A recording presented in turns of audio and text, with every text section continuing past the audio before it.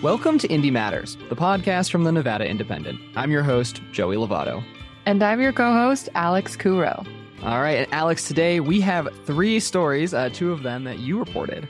Yeah, me and indie reporter Carly Savageau headed all the way out to Fallon to cover the Cantaloupe Festival, and there was tons of melons. Lots to try. I'm sure we'll hear more about that in that piece. But after that, we have an excerpt from an event that we held in Las Vegas called Plight of Local News, where we interviewed a documentarian and also the newsroom that the documentary was about. Yeah, and then I had a little round table with Janelle Calderon and John Ralston about Latino voters here in Nevada.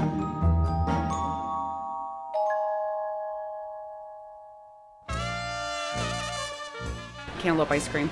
Yeah, it's the best. And then second is the cantaloupe daiquiri. Oh, that's what I have. Yes, it's amazing. It's amazing. Everybody does so good bringing their cantaloupe treats. Cantaloupe ice cream, cantaloupe daiquiris, and even cantaloupe salsa. Anything cantaloupe imaginable, you can find it in Fallon at the Fallon Cantaloupe Festival, which expects about 15,000 visitors each year. And I'm here with reporter Carly Savageau. And we were actually lucky enough to get to go to the festival this year. Try some sweet treats, some nice cantaloupe treats. So we've come across our first cantaloupe product, and they have cantaloupe protein shakes and cantaloupe tea. Yes. But I don't think are we gonna try that? I think I'm gonna wait for the cantaloupe daiquiris. We're waiting for the daiquiris and maybe like ice cream. Yes. Yeah. So as me and Carly were on this mission to find cantaloupe snacks, we actually ran into Cantaloupe Festival treasurer Angela Guthrie. Yeah, Alex, and she's been volunteering for the festival for 2 years. Seeing everybody walk out the door smiling, cantaloupes, ice cream, this is huge for our community. I mean, I think almost every hotel room is sold out. People come from Carson, Tahoe, Oregon. And so if you are one of these people, as Angela mentioned, that is visiting from out of town, you'll realize that Fallon is pretty small, with a population of just over 9,300 people. And it is 60 miles east of Reno. And so on the day of the festival, me and Carly, we get in the car and we drive all the way to Fallon.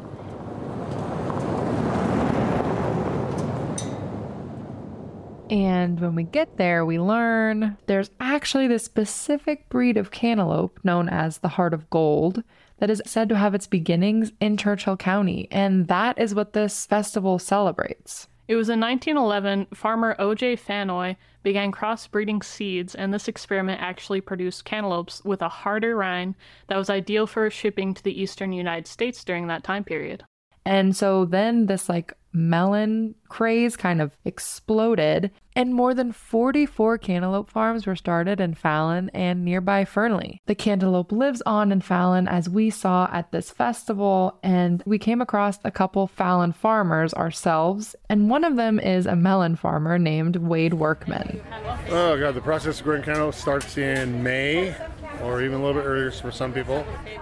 Wade, who's been a melon farmer in Fallon since he was just 15 years old, explained to us how he picks the best melon. And all of our melons are picked vine ripe, so that's 90% of it. And in a watermelon, you want a good ring, and some of the yellow canaries and stuff we have. You look at that deep color, and if they go too far, it's just as bad for me. But some of the old timers, they like them really musky and gone too far past. I like them firm and light and crisp and just that real sweet flavor. But it's kind of like, running a restaurant, you gotta know what the person like, rare, medium, or raw.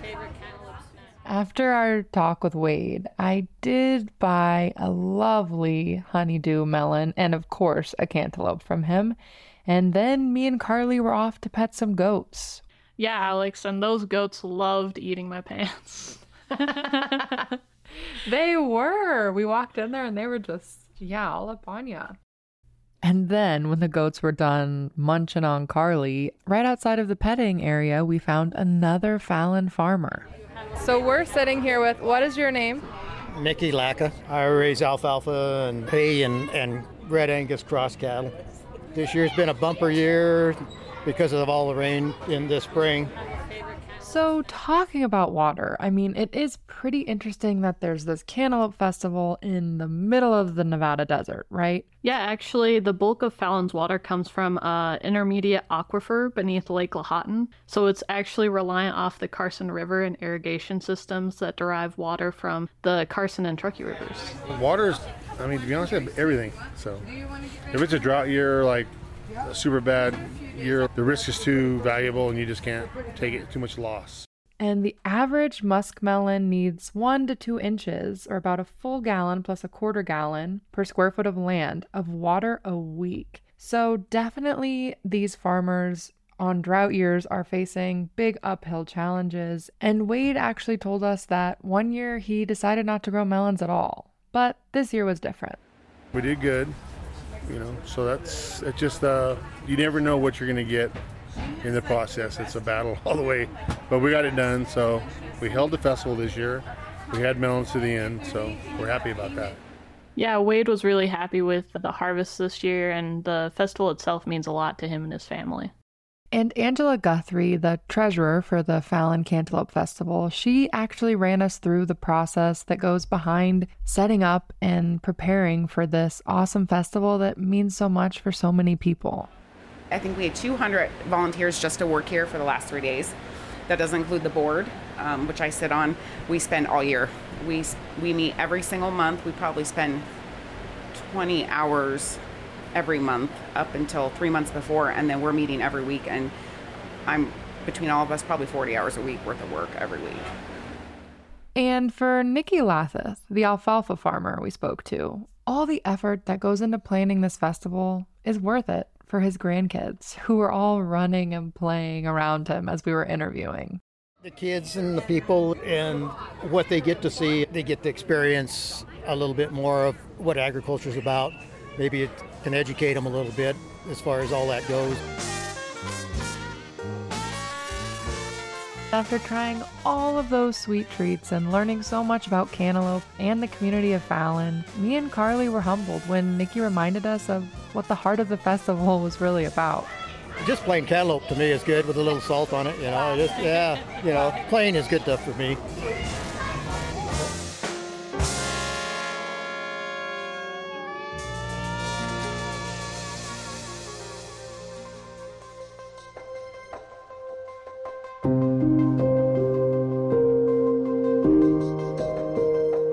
Now we've got a few excerpts from an event that we held in Las Vegas on September 13th called The Plight of Local News. This event was a screening of For the Record, which is a documentary about a struggling small-town newspaper in Canadian Texas. The town's name is Canadian, and it's in Texas, and has a population of a little over 2,200. The paper is called The Canadian Record. The documentary focuses on that paper, which suspended publication in March because the editor and publisher Lori Ezell Brown was looking to sell it and was just burned out. The paper still publishes online from time to time, but Lori said that she was tired and wanted to spend time with her family, and she's struggled to find someone to buy the paper. There was a deal that fell through, and you'll hear Lori talk about that some. The documentary was screened before a discussion with our CEO, John Ralston, talking with the director and producer of the documentary, Heather Courtney, and Lori Ezell Brown, the publisher and editor. Also on the panel was Evan Smith, formerly the CEO of the Texas Tribune, and now a senior advisor at the Emerson Collective, a philanthropic group and a donor to the Nevada Independent. In these short excerpts from the hour-long conversation, you'll mostly hear from Lori Ezell Brown about the Canadian Record. If you want to hear the full discussion, you can find it on the Nevada Independent's YouTube channel by searching Indie Talks, The Plight of Local News. And this is a bit of a departure from our normal news coverage to pull back the curtain and talk about and listen to people in local news about how important it is and how difficult the industry can be to stay afloat in. The smaller the town, the bigger the vacuum is, actually. It's more personal. Everything about the Canadian Record in Canadian Texas is personal. People don't talk about it. They don't say the newspaper. They say my newspaper, our newspaper. They have ownership in it. And believe me, they'll let you know when they're not pleased with what you're doing. And it's so personal that, I mean, when my dad was editor, he said, he believed that his desk should be at the very front of the office, right inside the front door, because when somebody had something to say to him, if they had an opinion that they wanted to express, they should have the ability to do it. They should walk in the door and say what they had to say. And it's not the easiest place to sit and write, but it certainly is. I mean, we're accessible to the public. We're part of the community. We're part of the heartbeat. We're part of daily life. So its absence is felt deeply. Well, tell us what the status is. I think some people are wondering by the end of the film, what's happened? Well, the hardest part of that movie is when I say you can't quit. Because I did. I ran into more than I could handle, and we had a sale that fell through, and it's a long, sad story, but actually probably that sale deserved not to happen. Ultimately, I canceled it. I called it off. But we also got hit with a lawsuit the same week, and I realized at some point I was losing my employees. I was working all the time. I was not feeling great. I aged many, many years in that film. And I couldn't fight a lawsuit too and get a paper out. And so we suspended publication in the first week of March. We are a microcosm. And I found that more profoundly in recent years than ever.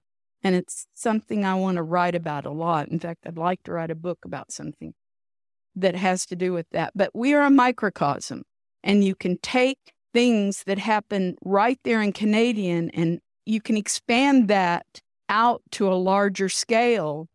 And that's that idea of having common ground, but finding a larger view or the larger scope.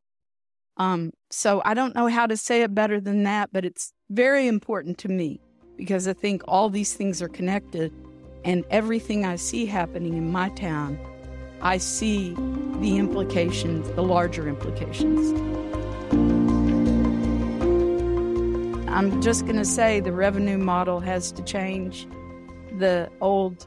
I hate to say it, but a lot of our small businesses are dying too because big box stores, Amazon, those businesses are dying. Mm-hmm. And, you can fight for them all you want, but they're going away. And those used to be our advertisers. So we had to find other ways to bring in money. And we started getting sponsors for different features that we did. We, at some point, at the beginning of the pandemic, we had a rancher in our town who wrote a letter to the editor one week and said, I'm worried about our newspaper. They do a good job. We want to keep our newspaper. I'm writing a check and I'm sticking it in a bank account, and I hope you'll do the same. And I was astonished at how many people. How much got raised by that? It was probably $30,000. It kept us alive during a very difficult time.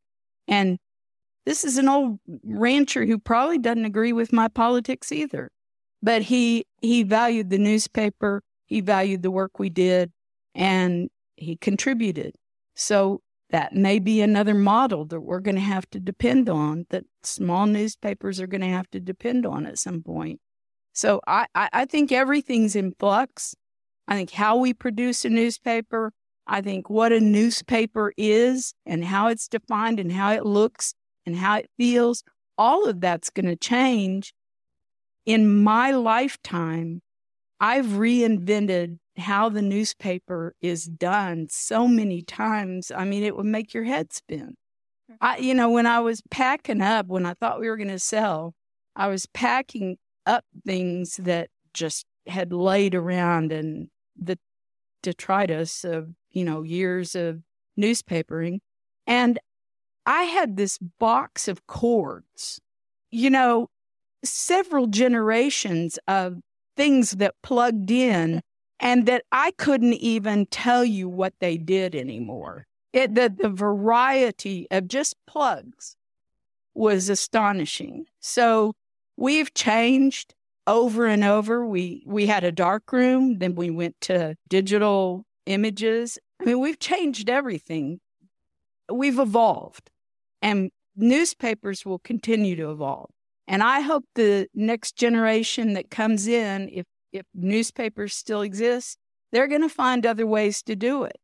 I have a young man who came to the office one day and said, "Hey, I have some ideas." And he gave me all kinds of suggestions and said, "I want to help with it." And I'm still trying to get back to him, and we're going to work on some different ideas, and I don't know where it'll go. But I don't see newspaper people as being stuck in the mud or this is the way we're always going to do it. I mean, we have reinvented ourselves so many times, and I have no doubt we'll do it many more times before we're gone.